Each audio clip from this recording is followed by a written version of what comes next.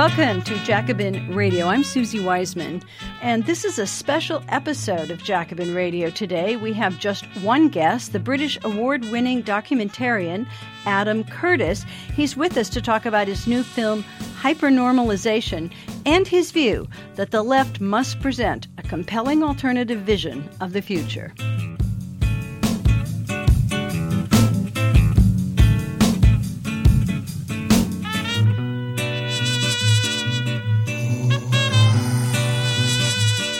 Welcome to Jacobin Radio. I'm Susie Wiseman. Very pleased to have Adam Curtis with us.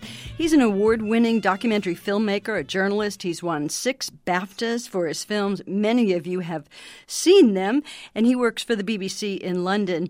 His really acclaimed films include The Century of the Self, The Power of Nightmares, others as well, but we're here to talk about his new film, Hypernormalization. And in all of Adam's films, he goes back into the recent past with incredible footage to tell stories that lead the viewer to look again at the present day and try to make sense of it. I'm going to have Adam explain how he does that. Well, thank you, Adam, for joining us. Maybe we should just start by asking you what hypernormalization means. Well, it was a term, I found it in a book, a really good book by a Russian writer called Alexei Yurchak, who was describing what it was like to live in the Soviet Union in the 1980s, just before it all fell apart.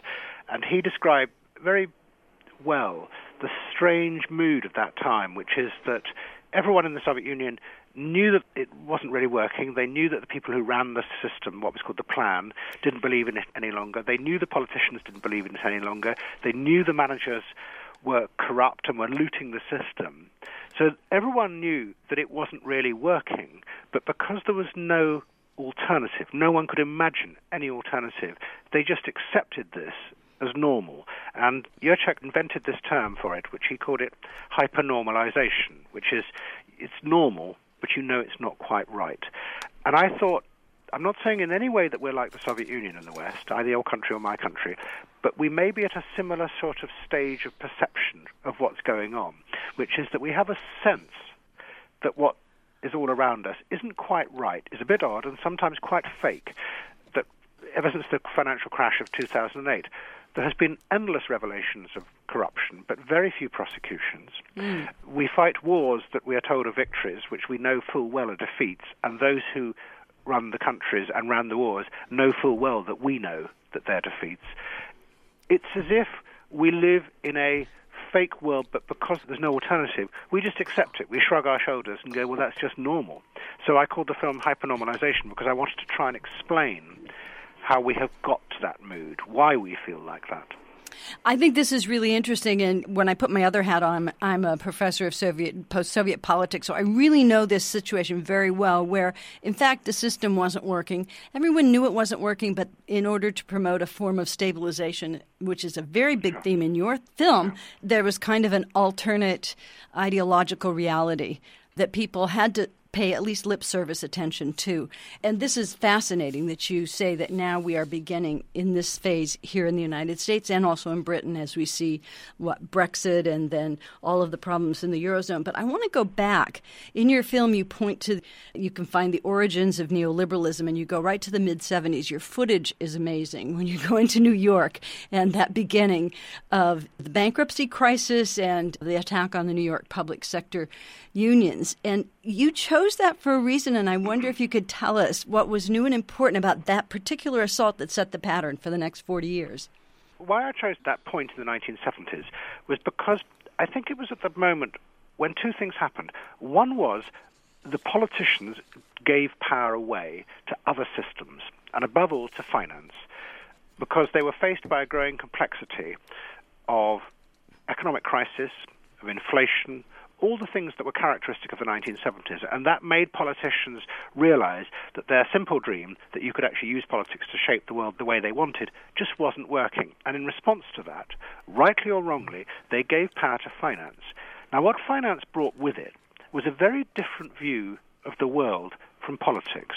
Not just that it wanted to make money, but something far deeper than that. What drove it was this idea of stability.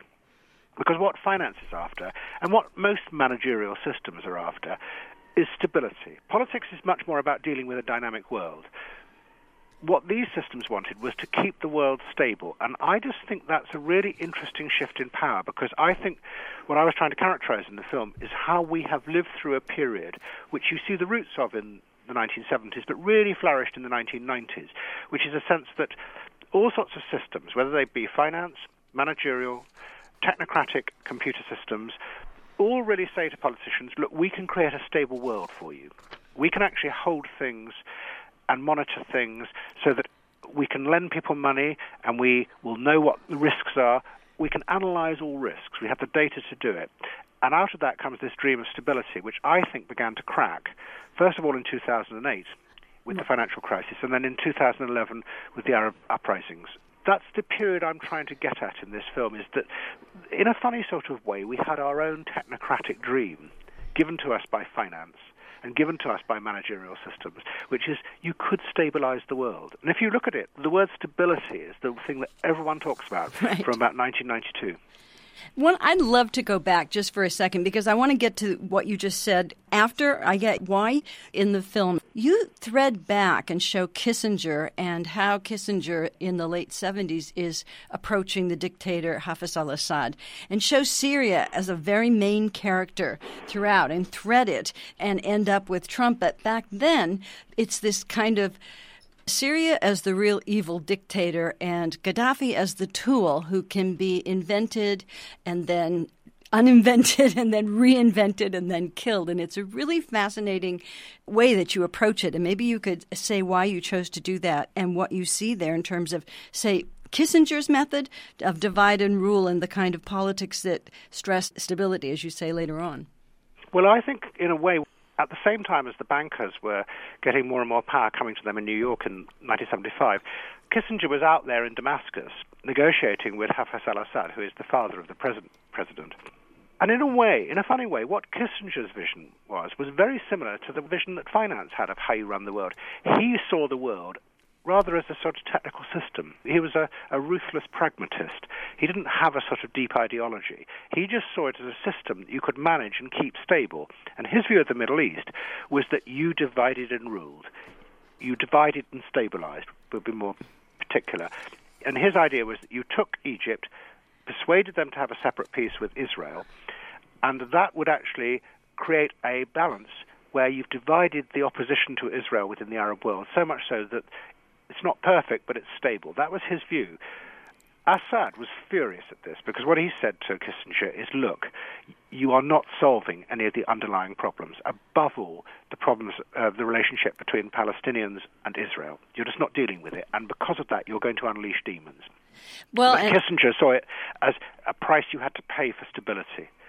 Right. And then you go through, and actually I just want to ask you, because I love this methodology, and I want to know if you see a connection between the politics that were put into place by Kissinger, the rise of neoliberalism, and the switch to finance, and the foreign policy initiatives. And also, again, because you started with the attack on unions in New York, do you see that also as another part of the long-term decline of labor and, say, even Third World Revolt?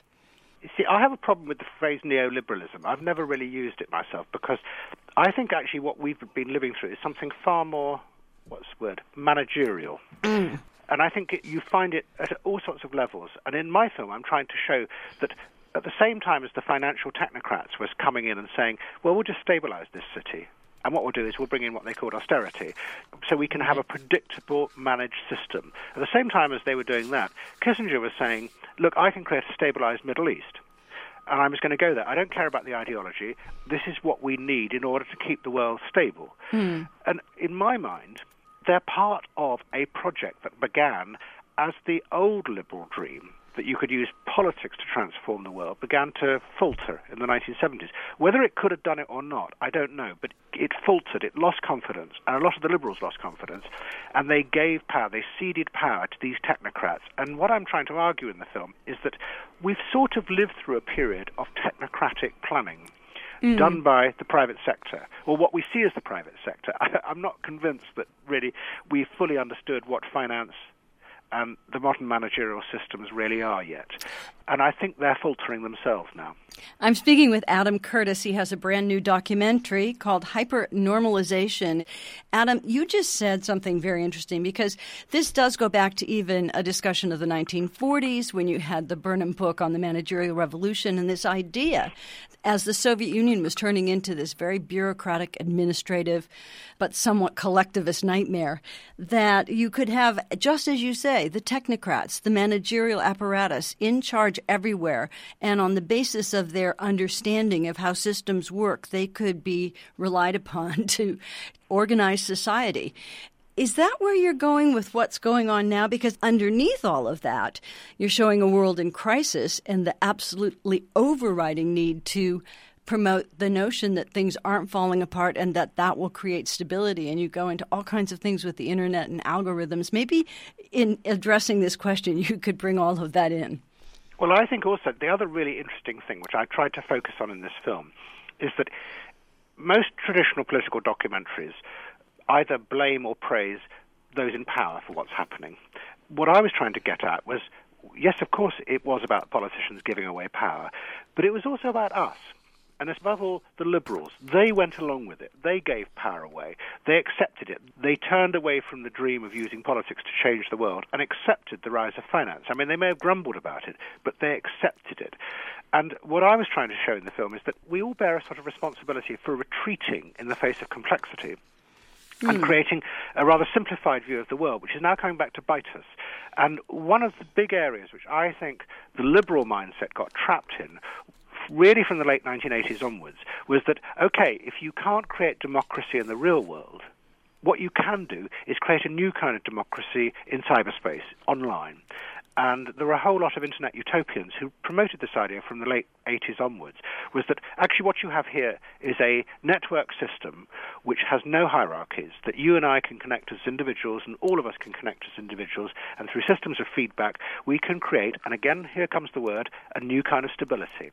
So my argument is that actually we became part of that same ideology of managerial stability, because really what the internet is a feedback system of managing large groups. It doesn't have a picture of the future. It doesn't have any vision of the future. What it's really good at is assembling groups together, seeing common identities between them, and then servicing them in all sorts of different ways. And in the film, what I argue is that when the internet does what it does best, in places like Tahrir Square in Egypt or in the Occupy movement in your country and my country, it's absolutely amazingly brilliant at pulling people together and assembling them as a group. What it then can't do is tell them what kind of society they should build as an alternative to the society they think is wrong and corrupt. And that was the big mistake of the liberals, is that they bought into this idea of a new kind of democratic stability, thinking that actually it was a new kind of society, when actually it was just another aspect of this managerial, technocratic, stabilized world. And in doing that, they retreated, we all retreated, from actually having an imaginative vision of an alternative kind of society that you could build as something different from the growing corruption that we see around us at the moment and the growing inequalities. Well, this is really great, because I think then toward the end of your film, when you do address the Arab Spring and going forward Occupy and the resistance movements, you also bring Trump into this. And at the same time, you're going back and forth to the rise of Putin and in the Soviet Union to this kind of fake perception of reality that they do quite well. And you're intimating that the same thing is being done in the United States. There's a lot of questions that come out of that sort of need to recreate what reality is and use, in this sense, the sort of echo chambers of whatever you want to call them, different internet bubbles and news sources, so that people can't really sort for themselves what reality is. One of the disturbing, I think, aspects of your film is that you show when people get these tools, they become even more inward in a way and almost narcissistic. And I don't know if you want to address that, but I do want to get to how Trump kind of personifies that. Well, I have problems both with Brexit, the reaction to Brexit in my country, and the reaction to the election of President Trump in this country. I have problems with the reaction of the liberals to it, because they just say it was because these people are stupid and they were manipulated, or the Russians did something evil to them. The real truth is that over the last 30 years, liberals have retreated in the face of the failures of economic progress in the 1970s into places like cyberspace, into a simplified vision of the world, into an acceptance under President Clinton of the rise of finance and the servicing of you through managerial systems. They retreated. And what they didn't see was that actually out in other parts of the country, in the north of my country, in the old industrial areas, people were feeling completely isolated, totally uncertain, frightened, really frightened of the future. And the liberals retreated into this, their own simplified bubble. This is what I was trying to say in the film, gently. And in that sense, they lost touch with reality. And what's happened with Brexit first, which happened just before I put my film out, and subsequently in your presidential election, is that reality came back and it showed itself in a really dramatic form. But because we have retreated so much into a simplified vision of the world, we have no idea of how to deal with it. I mean, if you really do want to change the world, you have to connect with that world. That's power, because those are millions and millions of people who are angry, frightened, and distressed. And yes, some of them may well be racist. Some of them may well not be very nice people, but they are part of a society that you need to contact, connect with, and actually offer them something else if you ever really want to change the world. And the thing that really distresses me, and it's in my country as well, is the liberals are retreating into a fury, partly encouraged by Donald Trump himself and by Brexiteers, which actually they keep on saying, no, these people are stupid, these people are stupid. Well, I mean, whether they're stupid or not, that's not the best thing to say if you really want to change the world. Because if you want to change the world, you have to have collective power. And therefore, you've got to get those people on your side. And the liberals have sort of frozen. I don't really fully understand it yet because it lacks a human understanding. Yep. I think this is absolutely brilliant, Adam Curtis. I'm urging everybody to run and see Hypernormalization. I want to ask you another question related to what you just said, because given that there is this need to create some sort of view that the populist leader, Trump or Brexit, it's actually Theresa May who's the recipient of that, but not necessarily the representative of it in sort of the right-wing populist forms that we're seeing. But what you've seen since the crisis got worse in 2008 is first the occupation of the squares, the revolts, the demonstrations, and then when those were ignored, this is something else that has to be explored, then you saw the beginning of new parties outside of the traditional liberal party system or right-wing party. So you saw Podemos and you see Syriza and you see in the United States the Bernie Sanders movement, the Corbyn movement.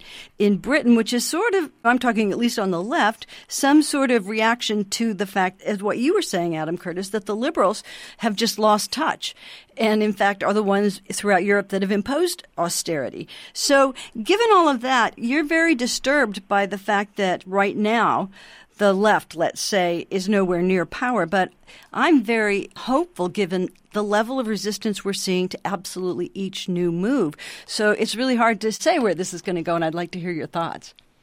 Well, resistance for what? What is the picture of the society that you do want to create as an alternative to this? What the left has not actually confronted is that for 20 or 30 years, whilst grumbling and going, oh dear, all the time, they actually went along with the shifts in power that I describe in that film. They did. They cannot deny that. And what is aching at the moment, what people are really hungry for, is an alternative picture, an alternative vision of the future. And really, the problem, I think, with what you call resistance here is that, in a way, a lot of it, I'm not saying all of it, but a lot of it is falling into a trap that President Trump is setting for you. Because all he does, he's like a pantomime figure in a theatre, and he comes down to the front and he looks at you, the audience, all the liberals, and says something really bad. And you immediately get on your social media network and type in extremely big capitals, this is outrageous, this is really bad, we must resist, ! At which point, he then says to his supporters in Ohio and Pennsylvania, look at their anger, they hate you. At which point he's created this sort of machine of endless fury, of endless anger, in which the liberals, he, and also the traditional supporters out in the heartlands of America and in the north of my country are all locked together. Again, it's a static machine. Well, if you actually look what's happening, in America, he is moving into positions of power behind him, behind the scenery, as it be, very traditional, right-wing financial people. Exactly. Who are extremely unlikely to allow him to borrow the kind of money that he needs to actually do his sort of Keynesian promise that he came out with when he was first elected. So my suspicion is that he is creating a wonderful distraction. It's more than a distraction. It's a sort of iron cage of fury in which we are all engaged and we all react to him, and he just wakes up every morning and says, oh, I'll say something really bad. And that keeps them all locked in, rather than trying to actually do two things: connect in a generosity of spirit with those who voted for him, who might have also voted for Bernie Sanders, because a lot of what he was saying sort of connected with those same feelings. And secondly, invent a picture of the future. You can resist as much as you want, just like the Occupy movement resisted, and had a very good slogan and got lots of people behind them. But when they actually got to the squares and they looked at each other, they had absolutely no picture of the kind of society they wanted to build. It doesn't have to be a very complicated one, but it just has to be something that can connect emotionally with millions and millions of people outside your little bubbles, because that's the only way you're going to change the world. You change it either through having extreme financial power or large amounts of people behind you, collective power. Otherwise, you're on your own, and you're weak otherwise. And that's the problem. That's my suspicion of a lot of resistance, is that you're actually falling into a trap that's been set for you. Adam Curtis, you have to see his new film called Hypernormalization. I have one question, Adam. Your films are quite critical of the, let's call it, the order that exists or disorder that exists in the world. We don't get them in the U.S. What's the problem with U.S. distribution? Well, I make them for the BBC. I don't know. I mean, you tell me. I mean, what I've always been told is they don't really fit into the sort of accepted templates of the sort of films. I mean, my films aren't exactly what you would call liberal documentaries. They're much more political. I mean, I'm a journalist, basically. Yet at the same time, they don't quite fit into a traditional political documentary because I make jokes, use lots of music, and jump all over the place. So I think they just basically fall, at the moment, I mean, in Britain as well, television is quite rigid in its formats. Even Netflix is pretty rigid in its formats. And I just think I fall between the two, and therefore it doesn't. I'm not really bothered, because I've noticed that whenever I put a film out on the BBC, it seems to find its way onto YouTube quite quickly. Right. And, of course, maybe we need to invent a new algorithm to get past all of those static systems that you describe. I want to thank you for taking all this time to be with us, Adam Curtis, and congratulate you on your work. Adam Curtis is an award-winning documentary filmmaker and journalist who works for BBC. He's won 6 BAFTAs. That's the British Academy Award, essentially. His other documentaries include The Century of the South, Power of Nightmares, All Watched by Machines of Loving Grace, and Bitter Lake. Adam Curtis, thank you so much for joining us. Thank you. And here now is a clip from the introduction to Adam Curtis's new documentary, Hypernormalization.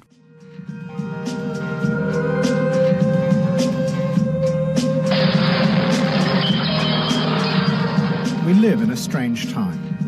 Extraordinary events keep happening that undermine the stability of our world. Suicide bombs, waves of refugees, Donald Trump, Vladimir Putin, even Brexit.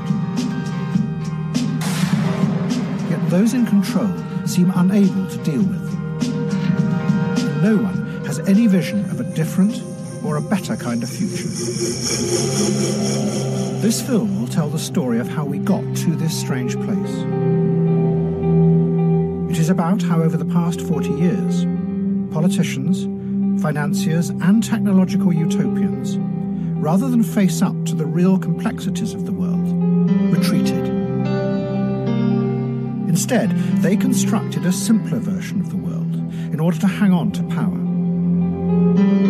And as this fake world grew, all of us went along with it, because the simplicity was reassuring.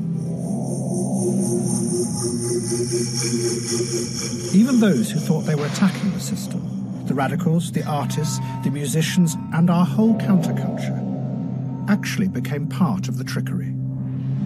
Because they too had retreated into the make-believe world. Which is why their opposition has no effect, and nothing ever changes. But this retreat into a dream world allowed dark and destructive forces to fester and grow outside. forces that are now returning to pierce the fragile surface of our carefully constructed fake world.